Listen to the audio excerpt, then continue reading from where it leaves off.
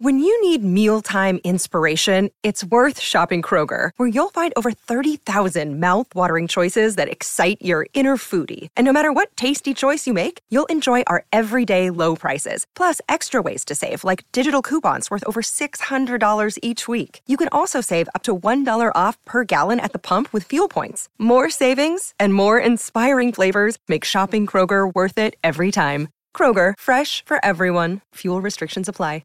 Hey, it's Ryan Reynolds, and I'm here with Keith, co-star of my upcoming film, If, only in theaters May 17th. Do you want to tell people the big news? All right, I'll do it. Sign up now and you'll get unlimited for $15 a month and 6 months of Paramount Plus Essential Plan on us. MintMobile.com/switch. Upfront payment of $45 equivalent to $15 per month. Unlimited over 40 gigabytes per month. Face lower speeds. Videos at 480p. Active Mint customers by 531.24 get 6 months of Paramount Plus Essential Plan. Auto renews after 6 months. Offer ends May 31st, 2024. Separate Paramount Plus registration required. Terms and conditions apply if rated PG. At Evernorth Health Services, we believe costs shouldn't get in the way of life-changing care, and we're doing everything in our power to make it possible. Behavioral health solutions that also keep your projections at their best? It's possible. Pharmacy benefits that benefit your bottom line? It's possible. Complex specialty care that cares about your ROI? It's possible. Because we're already doing it. All while saving businesses billions. That's Wonder made possible. Learn more at evernorth.com/wonder. Welcome to the New Books Network.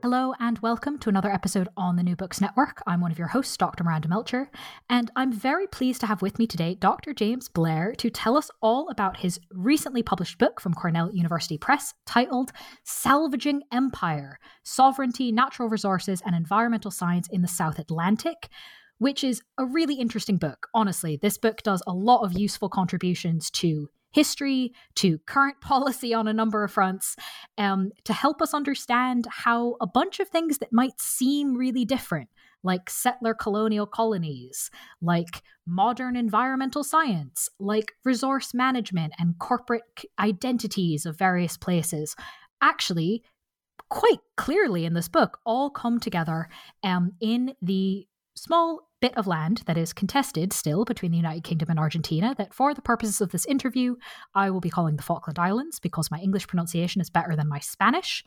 I'm probably not going to talk more about this book because, James, thank you so much for being here to give us your expert opinion about all of this. Thanks so much for having me.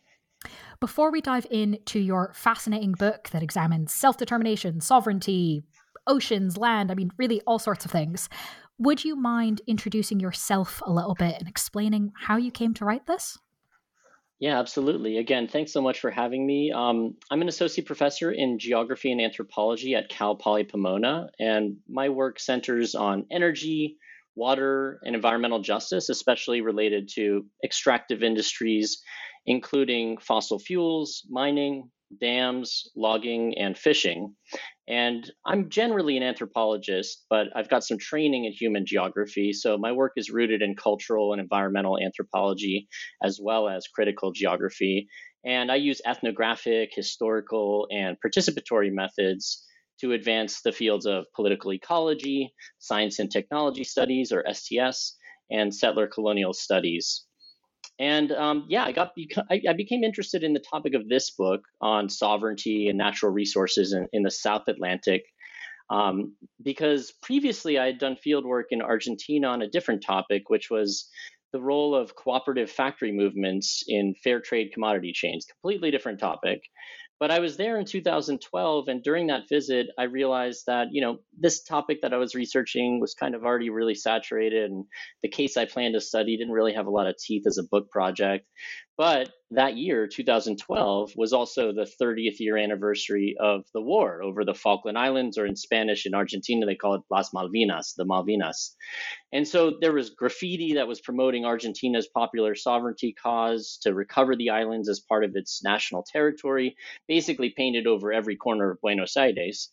So I started to, it was impossible to ignore this. And I familiarized myself a bit with the scholarship on the Falklands or the Malvinas. And primarily, there's a lot written about that war in 1982. There's also, a lot written on the geopolitics of the sovereignty dispute between Argentina and the United Kingdom. And I realized, no one had really contributed a full ethnographic monograph based on field work from within the islands. So I visited and I learned that, in addition to its stunning wildlife, penguins and albatrosses, the islands also had a booming fishing industry. The oil firms there had just recently discovered what they considered commercial amounts of offshore oil. And on top of that, the Falkland Islanders planned to hold a referendum the following year in 2013 that I was privileged to attend. And so they were voting on self determination, and they voted 99.8% in favor of remaining British, with just 3 no votes among 1,517 valid votes.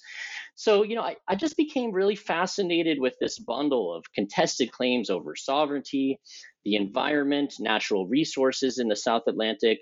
And I ended up doing 20 months of ethnographic and historical field research in different locations. So most of my research was in the Falkland Islands, but also in Argentina and the UK. That is a lot of field work. And it makes sense, having read the book, kind of where the insights come from, having undertaken that amount of it. I think I'm going to go probably vaguely chronologically through the story that you tell us, though we'll see how much we stick to that based on your answers. But I'd love to start sort of early on. If we're thinking about sovereignty, if we're thinking about conceptions of identity, I was fascinated to read in the book that the Falkland Islands were seen by at least some to be, the Falkland Islands, but also kind of the South Atlantic somewhat more generally, were seen to be a, quote, safe zone. What a phrase for imperial expansion, which, if we're thinking about debates around empires, quite an interesting sort of concept to grapple with. Why was that kind of a conception for at least some people? And as you dug into it, to what extent do you agree with this? Yeah, great question. So, there's archaeological research that now indicates that humans were present in the Falklands or the South Atlantic centuries before European colonization. But what struck me as really interesting as an anthropologist is that there's no historical evidence of an initial colonial encounter between European settlers and indigenous people in the islands upon the Europeans' arrival. So that sort of irregularity made the South Atlantic seem like a safe zone for imperial expansion, as you say. In other words, they perceived it as being free from the risks of rebellions by indigenous or enslaved people that were more common in other colonial frontiers. I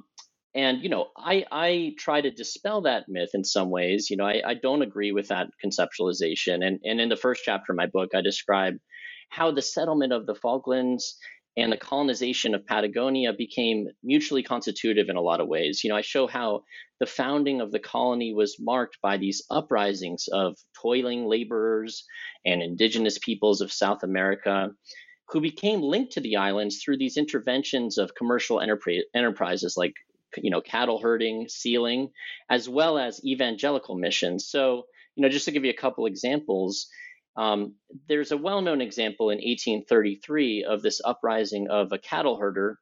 Cattle herders in South America and Argentina are known as gauchos, right? And so this particular cattle herder, his name is Antonio El Gaucho Rivero. This was an uprising that happened, and it's often interpreted by supporters of Argentina's Malvinas claim as a rebellion against British rule. But, the British had just colonized, the year, basically that year, earlier that year. And, it's a long story leading up to that. But I try to provide some more context on the labor conditions, debt peonage that actually extended from this short-lived colony that Buenos Aires had previously that may have led to this violent revolt. I also revisit the story of someone known as Orundelico. He's more commonly known as James or Jemmy Button. And this is someone who was captured by Robert Fitzroy and transported to and from England with Charles Darwin on the journey of the Beagle.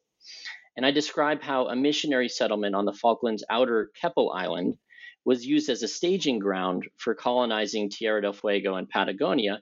And Yagan, they're called Yagan, indigenous people, including Orundelico, were recruited for wood cutting in Tierra del Fuego. A lot of that wood ended up being the foundations of the initial settlements in some of the Falkland Islands.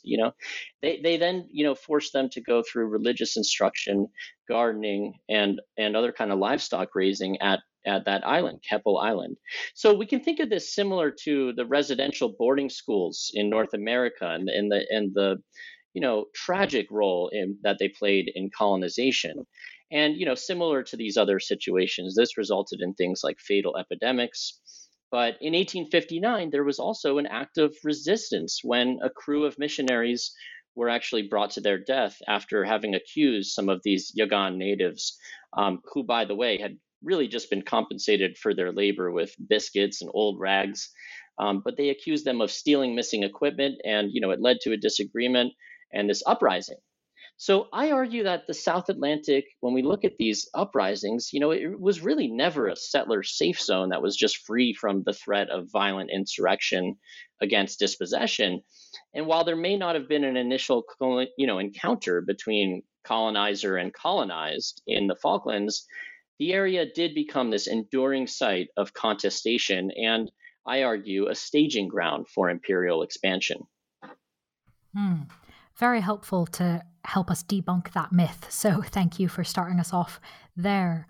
You mentioned gaucho culture, and I was fascinated to read that this is not purely something in history, that there are memories, that there are remnants of gaucho culture that are kept alive in the settler community today, despite the fact that it's something of a different settler community than the gauchos themselves. How and why, what are these things that are being kept? How and why are they being maintained? Yes, this is something I found really fascinating. The islands are peppered with these artifacts like corrals that the Argentine government will cite as evidence of their prior occupancy and British usurpation of the islands. But I was really fascinated to find that, rather than erasing and building over those kinds of cultural resources, I found that some Falkland Islanders some who even vehemently, support British sovereignty, have become really obsessed with gaucho culture and preserving those corrals. So sometimes, in local museums and records, you do notice that the South American origins of the gauchos is downplayed. They'll call them small in number, or, they'll say gaucho is just strictly a term to describe occupation as cattle herders. And so they try to distance it from the South American origins. But some islanders have attempted to salvage their history and incorporate these gauchos into their own narratives of enclosure and improvement of property on the landscape. So one example of this, besides the corrals, is local language ideology and speech acts that include what linguists call loan words that derive from Spanish, indigenous languages, and the historic gaucho culture. So just to give you an example of this, Islanders, who generally speak a very, sort of British variant of English, they refer to each other as Che. Che is of course the Patagonian term, of affection that was immortalized through the nickname of the revolutionary from Argentina, Ernesto Che Guevara. And so they'll say things like, I'll meet you on the other side of the Arrocha, Che. And Arrocha also, comes from the Spanish arroyo, and an Argentine accent would be arrocho. Right, but they'll say arrocher, right? So it's an anglicization of arrojo and che that I found really fascinating. And so because these Spanish terms and the different place names also derive a lot from gaucho heritage, these are terms that Falkland Islanders themselves employ. They're not always the same place names as what Argentina uses for Spanish translations. So, it's tempting sometimes to interpret them as speaking against a strictly British national heritage. But, functionaries of the Argentine Foreign Ministry will do that. They'll consider this kind of anglicization as an evidence of deliberate implantation, as they call it, of the population. But to islanders that I met, the survival of these syncretisms, these combined words that mix gaucho heritage from Spanish and indigenous languages together with English, it's all part of this really what they call a Falkland Islands way of life. Which does complicate some of the assumptions made about what that looks like. Speaking of kind of on-the-ground realities and heritage, can you walk us through who qualifies for Falkland Island status, like the technical side of it, but then also kind of to what extent that maps on to what people think it means, or sort of who is accepted, whether or not the technicality is there? Yeah. In the book's third chapter, it's called Imperial Diaspora. I describe these unstable aspects of class, race, ethnicity, and nation in these conceptualizations of the Falkland Islanders as a cohesive social unit. Again, because it's a disputed territory, their peoplehood is often in question. And, it's changed a lot over time. And, at first, the British colonial government treated the Falkland Islanders as settlers, as representatives of the British, right? But later they interacted with them more as colonial subjects, and basically they ultimately, the islanders, were able to position themselves in this current, what I describe as a kind of settler colonial protectorate. Now they're considered rightful British citizens, and but at first, again, there was this kind of paradoxical colonial subjection of these white settlers. And so, as a response to that, there was this conservative, white, working class movement for representation in government that took hold through the establishment of this Falkland Islands Reform Club, later the Falklands Lobby. And islanders started to identify with this new white ethnic community construct as Falkland Islanders. Another term that was used historically was kelpers. Kelpers alludes to the abundant seaweed, kelp, that surrounds the archipelago. Kelpers is not as used as much anymore, but as white settlers began to naturalize as kelpers or as native islanders, they protested farm managers who were importing alien migrant labor from South America, so they became nativist. They then lobbied British colonial administrators against any potential sovereignty deal with Argentina.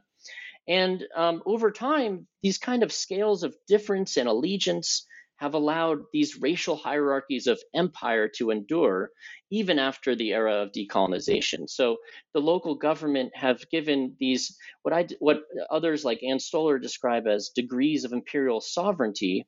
They use specific point systems, right? So there's a point system, as you see in many different nations, right, where people have to obtain certain number of points for permanent residence permits, right? PRP they call it there. So this includes things like how much money is in your bank account, right? And so there's a growing effort in the islands, definitely, to celebrate liberal multiculturalism. And there's a variety of migrant populations now from places like St. Helena in the South Atlantic, Chile, the Philippines, Zimbabwe, that are definitely very much embraced locally and celebrated. In addition, of course, to British expats and military personnel. But without the necessary qualifications for that permanent residence, individuals lose the rights to own property, to build a career, to access healthcare. But even with a PRP, they cannot vote until they obtain this final degree of imperial sovereignty, which is Falkland Island status. And I want to just point out that, even if you have Falkland Island status, you may not be considered a Falkland Islander because generally, locally, Falkland Islander tends to require that one is locally born. You can definitely get legal naturalization. That's possible after 7 years. And what happens is, they comport new arrivals to a certain kind of Falklands way of life that I observed. And, there are local values like safety and work ethic that have come to define belonging and propriety in the islands. I always find it really fascinating when sort of categories don't match up. Categories on paper don't match up with what people's categories are in their heads. So thank you for explaining kind of that mismatch in this instance. Turning perhaps slightly away from asking you about the sovereignty bit of the title, I'm wondering if we can talk about the first word, salvaging, which is a great way to start a book title, catches the attention. You talk about two parts of what Falkland Islanders are doing in the waters around these islands. One historical, salvaging from shipwrecks, and one current and future, extracting, drilling for oil. How might we actually see these as being more linked than we think if we think through this lens of salvaging? Yes, thank you so much for picking up on that. Atlantic historians, historians of the Atlantic world, have examined how shipwreck salvage, historically was an extractive economy in its own right. And, this is very much the case in the South Atlantic. The Falkland Islanders seized the opportunity to swindle wrecked vessels struggling to journey past Cape Horn as they took refuge in the islands for provisions or ship repair. And this became a strategic enterprise for gaining profit. So islanders developed a thriving business out of seizing and beaching shipwrecks, auctioning off their cargo, repairing them, and reusing them as hulks for storage. The Falklands' development as an extractive frontier for marine resources, besides what it's also well known for, sheep and agriculture. But when we're talking about, all these different extractive marine resources, from sealing and whaling to squid fishing and oil exploration, it's all built on salvaging the value of shipwrecks and extorting captains of damaged ships. So in part 2 of my book, I connect the intensification of marine resource exploitation, especially both commercial fishing and especially oil exploration, to these successive modes of opportunistic wealth extraction in the South Atlantic. And while salvaging wrecks was an industry based on, you could understand it as dispossessing other people's catastrophes, embracing an economic future that's based on production and exchange of oil and other marine resources like fishing, it's placed islanders at the mercy of speculative investors. And there's this unstable commodity market that demands complicity in a shared kind of future form of wreckage. And that's the wreckage of global climate change and mass extinction. It's impressive how those things are actually so clearly linked together in that way, given that we might not think of them together, and they're certainly often part of different types of histories and books. Similarly, you link kind of 2 other words from the title together, and I'm going to ask you about that in the next question, of natural resources and sovereignty. I was somewhat surprised to find in the book a discussion about kind of corporate personhood, I suppose, and global commodity markets in a book about the Falkland Islands. And yet there seems to be a real drive amongst the settlers in the islands to craft personhood through through some sort of kind of incorporation as a group in the global commodity markets. Can you tell us about this and sort of what implications you think this has in terms of identity and sovereignty? Yeah, definitely. I think it's a common misconception that a place that's a remote archipelago is necessarily, an isolated place. And during my fieldwork, the Falklands ideal of climbing social ranks through autonomous personhood, it was perceived as being under threat by, the potential catastrophe of mismanaging all this potential resource wealth there. The resource curse, some people, political scientists or economists, will use this label for a set of dynamics that, may be associated with high dependence on natural resource rents. And locally, Falkland Islanders were referring to that. They were preparing for offshore oil. They had already become, really, in some cases, wealthy license brokers for commercial fishing. A lot of squid is produced there. But, in the book, I describe these kind of tensions between, this new fiscal regime that was forming for oil and a growing international network of technical, financial, and diplomatic oil trustees that are interested in developing what was that commercially, what was considered to be commercial, which was the Sea Lion well in the North Falkland Basin. And so, during this time, Argentina, of course, considers this oil exploration illegal. And despite mounting pressure from Argentina, there were these plans developing for offshore oil. And, locally, it instilled a sense of importance among islanders and their licensees in some ways. So the islanders and their government started to engage in a lot of oil diplomacy. They tried to learn what other countries like Norway or Uruguay or Brazil or Trinidad and Tobago, how they were engaging with this, global trade of commodities. And my observations of visits from U.S. and British oil partners show how these attempts to salvage this settler autonomy and personhood, how that also got partially eclipsed or combined with this new charismatic face of corporate personhood. With oil, the promise of the US dollar had arrived. And, some islanders saw this corporate personhood of US oil companies strategically as a potential kind of panacea for both the peril of the potential resource curse and this problem of contested peoplehood in the sovereignty dispute with Argentina. So this kind of settler colonial protectorate seemed to be, in other words, acquiring new local meaning as a potential oil producer. And some islanders that I met even viewed resource wealth as a way to what they would describe as buying continued protection from the Royal Air Force, which already has a base there. But this way, they'd be demonstrating economic self-sufficiency.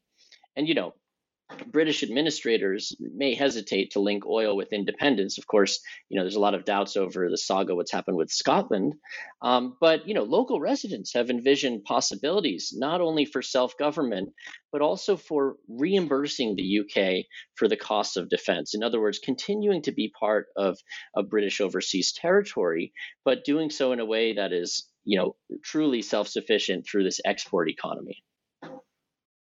This episode is brought to you by Reese's Peanut Butter Cups. In breaking news, leading scientists worldwide are conducting experiments to determine if Reese's Peanut Butter Cups are the perfect combination of peanut butter and chocolate.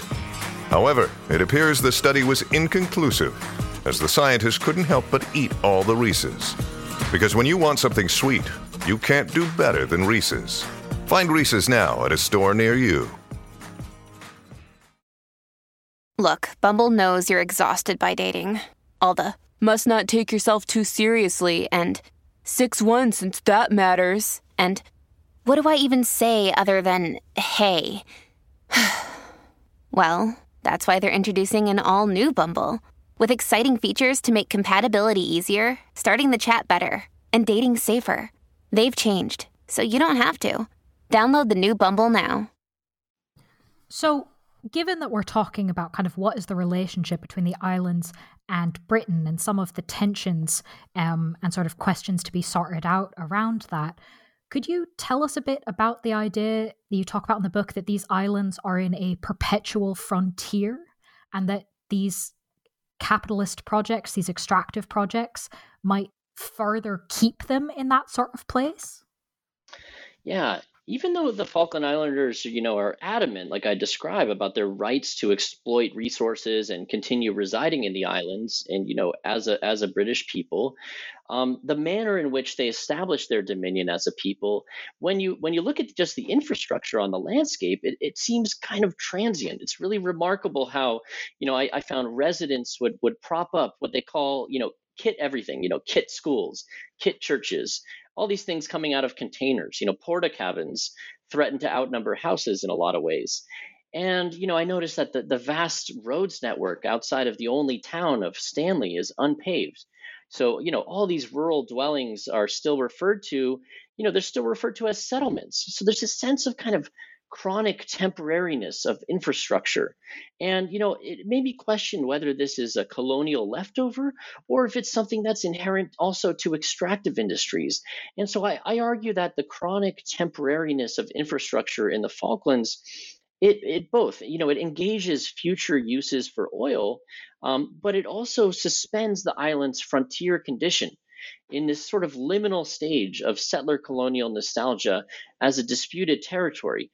So, for example, I observed that the petrocapitalist infrastructure projects there, they perpetuate this frontier condition of a sort of temporal instability. And I think this may be something that could be generalizable to other sort of disputed imperial formations like the Falklands. But I paid particular attention to the construction of this, this temporary dock. This temporary dock or barge that is aptly called the Noble Frontier. Noble Energy was one of the oil companies, and they brought this dock, the Noble Frontier, that was designed to support the proposed development of the Sea Lion oil field. And so I tracked how that dock's temporary nature, how it sort of foreclosed the possibilities of asserting settler colonial authority through what a lot of islanders would have preferred instead of that dock, which would have been a permanent deep water port. They wanted permanent infrastructure, not chronically temporary infrastructure. And so, ultimately, though, this noble frontier came. It was temporary, but the permanent port hasn't come yet. I know there's plans still for it, but this has required the islanders to retrofit the noble frontier for extended use. So it again became this another, chronically temporary form of infrastructure. I also provide, a closer look at local debates over these constantly shifting plans for proposed oil rig infrastructures. And despite all this detailed planning and all this installation of these modular infrastructures, the oil frontier has not been developed in the South Atlantic, and even that has been held in suspension. And that's due to several different factors. A global glutton supply for oil, climate change policy, and much more. I think that example of retrofitting a temporary port kind of says so much. Yeah. And makes some really kind of, it gives a lot of weight to kind of what the stakes are, I think, for people grappling with this. I suppose zooming out just a little bit, you talk in the book about how Falkland Islanders are using environmental management, including but not just the oil extracting bit, as part of the creation of kind of a particular identity. Can you tell us about this? Yeah, this is definitely a key part of my book. In addition to the lack of infrastructure, the South Atlantic is also described as having a dearth of scientific data, and is described as being also a frontier of knowledge.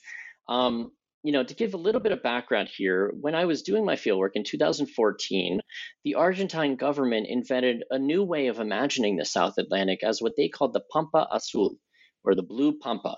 The Pampa, for those who may not be familiar, is the name of this vast breadbasket of the so-called interior of Argentina, the cattle frontier and agricultural legacy upon which the Argentine nation was built through violent dispossession of indigenous peoples.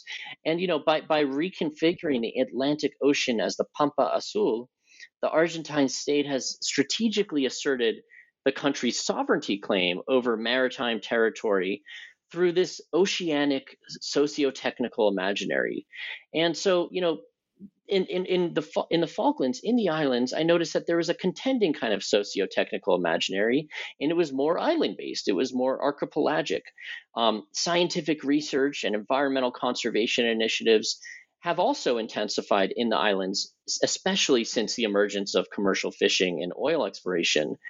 And, Falklands-based scientists and conservationists try to reinforce control over territory and natural resources in a kind of framing of good environmental governance. There's a couple different groups there. One of them, the South Atlantic Environmental Research Institute, or SARI, it serves as this kind of archipelagic counterpoint to the Pampa Azul and its oceanic perspective. And SARI also was really, just getting started, conveniently timed with my own multi-phase research in the Falklands. So I was able to take part in their field work to tag penguins with locational trackers, try to understand how these penguins' foraging patterns interact with the oil drilling. So I analyzed that in a lot of detail in the book, and I noticed also how, to showcase their role as environmental stewards in the South Atlantic, these researchers would participate in the Falkland Islands government's diplomacy trips. So they tried to brand the institute as having this island to island scope, ranging from the tropics to the ice, with research in all these different South Atlantic territories like Ascension Island or St. Helena, but all the way to Antarctica and spanning up, toward the Caribbean as well. And so I examine, this archipelagic socio-technical imaginary and describe how, among many other things, SARI became an instrument for propelling the Falklands' emergent offshore oil industry through consultancy work. Now, during my fieldwork, I also participated in collaborative projects with, Falklands Conservation. That's a nonprofit affiliate of BirdLife International. And so these organizations like SARI and Falklands Conservation, they primarily employ experts that are on temporary contracts from the UK, from Europe, or from, the British Commonwealth. But their particular kind of Western environmental conservationist values have also enhanced local assertions of Falkland Islanders in the way that they articulate their right to self-determination and their nativeness. And so I realized that environmental stewardship was a way that the Falkland Islanders could assert what I call settler indigeneity, this kind of paradoxical identity formation. And in the final chapter of the book, I examine how the settlers of the Falklands have tried to reinvent themselves as natives through environmental management. I examine a series of these human and non-human interactions. I build on multi-species anthropology, and I consider how the course of, biosecurity and species eradication changed over time in the islands. At first, the early settlers had started off with extermination of what they called native pests. And this included, geese in the Falklands, but it also included, indigenous people that were dehumanized and considered as native pests in Patagonia and in Tierra del Fuego. That changed over time. And, the islanders started to, not just eliminate native pests, but also defend the islands as natives themselves against alien invasion or non-native species. And this included a lot of plants and animals from South America. And toward a conclusion, I analyze how the islanders have now begun to even uproot their own ecological imperialist past and colonize with native species through the removal of British introduced invasive species, as well as habitat restoration methods that are designed to, protect those globally important birds and reintroduce endemic plants. Yeah, can you tell us about that last bit? To what extent would you consider this to be decolonizing the physical landscape? Yeah, the removal of these British introduced native species like, Scottish thistle or, habitat restoration for native plants like tussock grass, it made me question, what constitutes an indigenous or settler ecological landscape, and how have the islanders not only salvaged the British Empire, but also naturalized their own colonial heritage as stewards of the land with authority over the environment. And so I describe how conservationists in the islands are trying to what they describe as colonize with native species to restore soil.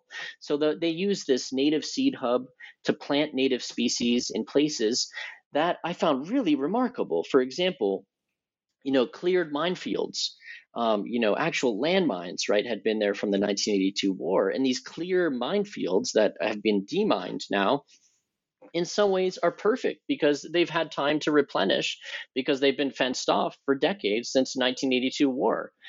So, locals are hopeful that replacing landmines with native seeds will support indigenous microorganisms in the soil.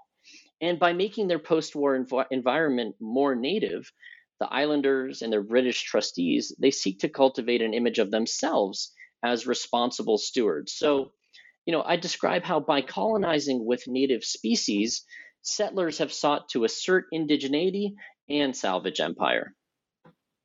In a lot of ways, I think kind of that example speaks to brings together so many of the themes of the book quite neatly and makes it clear kind of how tricky this is, right? Is it decolonizing to replace existing ecosystems with ones that were taken out before, but you're doing it by force? Okay, interesting. So I guess thinking about that and all of the examples you very helpfully given us, if we zoom sort of all the way out, to what extent might we think of settler indigeneity as an event rather than a structure? Yeah, and I don't want to give the impression, that I'm hyperbolic or exaggerating, the extent to which, this is decolonization on the same level as other, indigenous sovereignty, right, claims. And so, yeah, I wanted to clarify, scholars have conceptualized settler colonialism as a structure, not an event. And, people like Patrick Wolf, for example, they describe how it's this complex social formation governing the seizure of land, usually by means of exclusion or elimination. And that lasts through time because it's a structure, but it's also restructured by indigenous refusal, as, indigenous scholars like Audra Simpson have shown.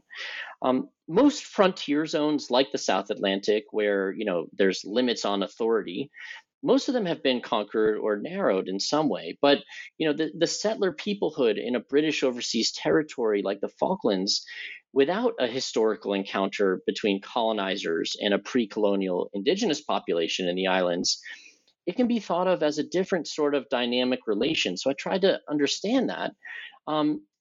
We described earlier this perpetual frontier. That perpetual frontier is not necessarily a past occurrence. It's not necessarily a rigid structure or a linear process, right? I describe it as the suspended state of colonial nostalgia that makes imperial power present in a new kind of constellation. So the Falkland Islanders, they've conjured past colonial utopias. They have heritage practices, they have speech habits, naming practices, and all the rest of it. But, the preparations for oil have now positioned the islanders in this new global network of corporations, consultants, and experts. And that reconfiguration of the frontier, it brings complementary kinds of aspirations, but also incompatible aims to the islanders' long-term wishes and interests. So in this context, if settler colonialism is a structure, not an event, then I argue that settler indigeneity may be understood as an event rather than a structure, right? And the current layering of an oil frontier on a disputed imperial territory not only builds foundations for new forms of corporate personhood that we've talked about, but it also has the doubling effect of, keeping this seemingly closed structure of the settler colony open. And so, these temporary infrastructure investments, changing engineering designs, checkbox environmental impact assessments that I describe in the book, all these things may be common for companies staking out acreage on different kinds of resource frontiers. But in this context, the prospects of new economic booms in the South Atlantic, they also heighten a geopolitical division. And they remind us that the settler colonial protectorate's task of salvaging empire is never really complete. That's a brilliant summary, I think, in conclusion of what the book is doing. And I very much echo your mention of the detail in the book. For anyone listening to this who wants to know more about what this looks like on the ground, the book really does go into some more fabulous examples of it. I really only have one final question, though, before I let you go. We've pretty much finished talking about the book, at least for now. Is there anything you might be working on now or next, whether or not it's a book, whether or not it's on this exact topic, that you'd like to share with us? Yeah, absolutely. Since completing my research in the South Atlantic, I've started to do more community-based, collaborative research and advocacy. And that research has focused more on water and energy, and mainly analyzed the social and ecological impacts of what I and other scholars call green extractivism.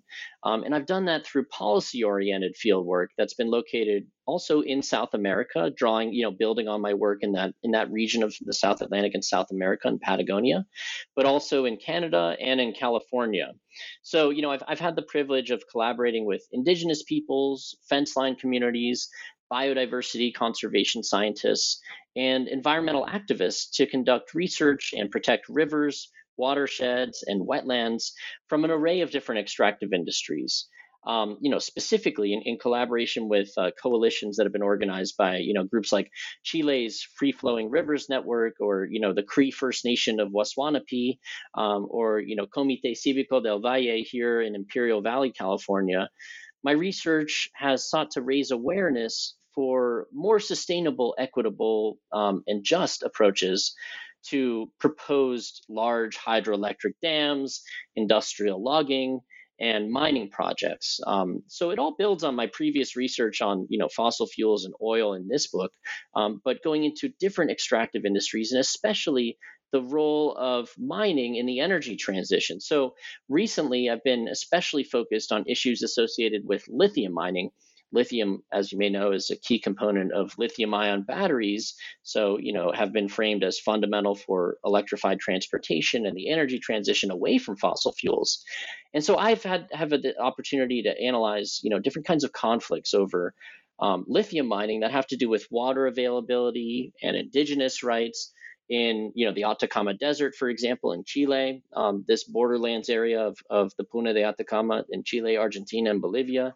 And more recently, I've been working closely with, I mentioned Comité Cívico del Valle. It's an environmental justice organization, together with their Lithium Valley Community Coalition in Imperial Valley, California.